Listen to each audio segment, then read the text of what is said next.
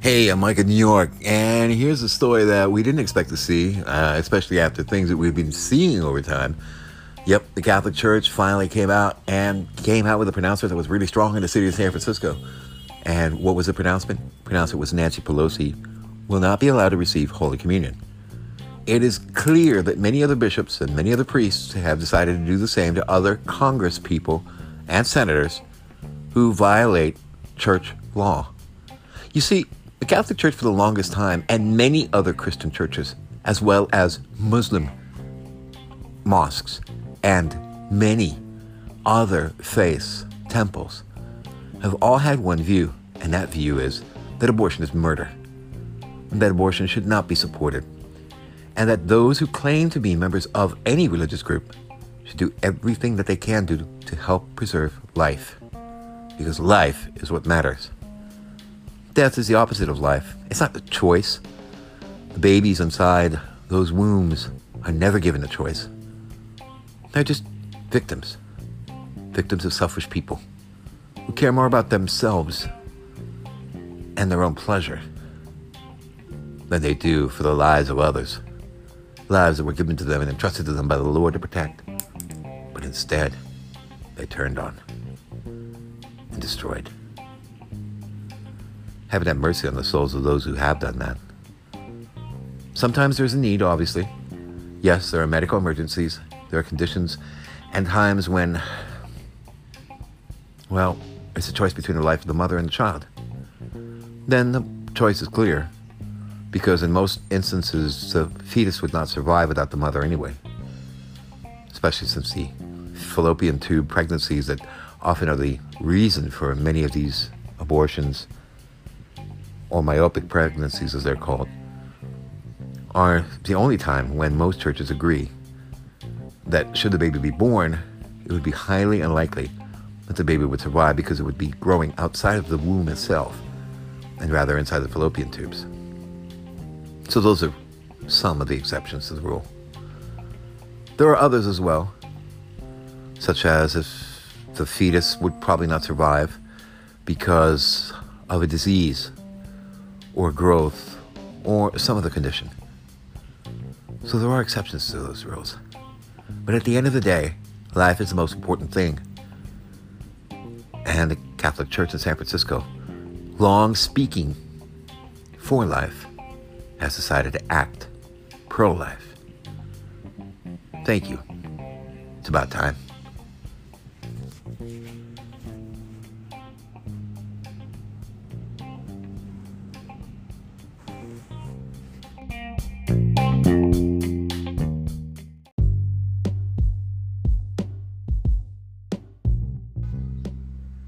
So the question is, what exactly has happened in San Francisco that the Catholic Church suddenly has grown backbone? For the longest time, the Catholic Church refused to act when it came to members of Congress or the Senate who were pro-abortion. They, in fact, generally took an attitude that most of those in government were off limits when it came to their time of worship. But now the Archbishop of San Francisco has come out and spoken clearly that Nancy Pelosi is barred from receiving Holy Communion, a central rite that all Catholics find the most important at any Mass. In fact, for 82-year-old Pelosi, who had gone to visit the Pope recently, it was something that many in the Catholic Church saw as weakness on the part of the Catholic Church and on the part of the pontiff. In fact, many blamed the Holy Father for not taking clearer action. Pope John Paul II, or St. John Paul II as he is known among Catholics nowadays, was very clear in his stand. He was willing to take risks. However, Pope Francis has been a little less when it comes to these issues. When it comes to confrontation, the current Holy Father had a reputation as the Bishop of Buenos Aires of being somewhat less than actionable when it came to government officials, feeling that as many old Catholics had seen in the long past, that they were not in a position to take action against government officials particularly when the issues involved their faith as opposed to their government service. The Pope, prior to this, had almost been following an unwritten, sanctioned rule of separation of church policy from state policy, separation of the individual and how they were worshiping, and exactly what their role as the Catholic Church would be. So the actions by San Francisco's Archbishop may seem a little harsh to some, but it is strong. Barring Pelosi from receiving Holy Communion for her abortion support and supporting the actions of other Catholic priests to do the same is something that is probably going to lead to a groundswell of support. The Catholic Church might lose their tax-exempt status, is what the Democrats are threatening at this point.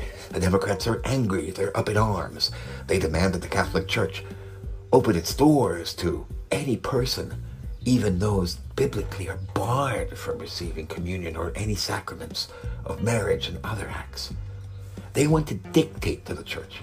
This is why you have seen so many cases filed of abuse against Catholic priests, when in actuality, less than 3% out of thousands and thousands of cases filed, only 3% have been found by law enforcement to have had any merit. So what exactly has been happening? There's been a persecution of the Catholic Church. There's been a persecution of priests. There's been a persecution of Christians in general, even during the pandemic. They barred members of the clergy from being in their roles as chaplains in hospitals. They barred members of the clergy from visiting the elderly in old age homes where sick people were mixed in with healthy. Why? Because they were worried. And this was done in New York. This was done in other states across the United States. Why? Because there is evil in this world. And that evil sometimes rides a donkey. And that donkey is the Democratic Party. And the jackasses that they are have fallen prey to this action of the longest time that they have become clearly partners of a party that is linked to death, euthanasia, assisted suicide, abortion. This has been the number one issue that's been taken up by the Democratic Party. These are the issues that have seen them lose 60% of their Hispanic community. Why? Because morality matters. Why? Because faith matters. Why? Because this country was founded on religious freedom. Freedom of religion.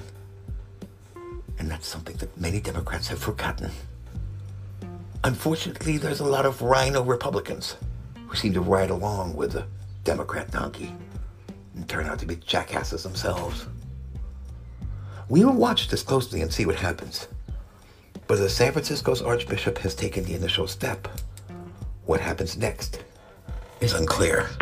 What direction this will go is unknown. We're in somewhat uncharted territory here. Pelosi, who says she's a devout Catholic, even though she's an advocate for abortion, or that she has done abortion herself, is nothing to be considered. But San Francisco Archbishop Salvatore Cordileone announcing that Pelosi is barred from receiving Holy Communion for her pro-abortion stance is an escalation in a decades-long tension between the Catholic Church and Democrat politicians who are claiming to be Catholics on abortion. That's our look at this situation. I'm Mike of New York.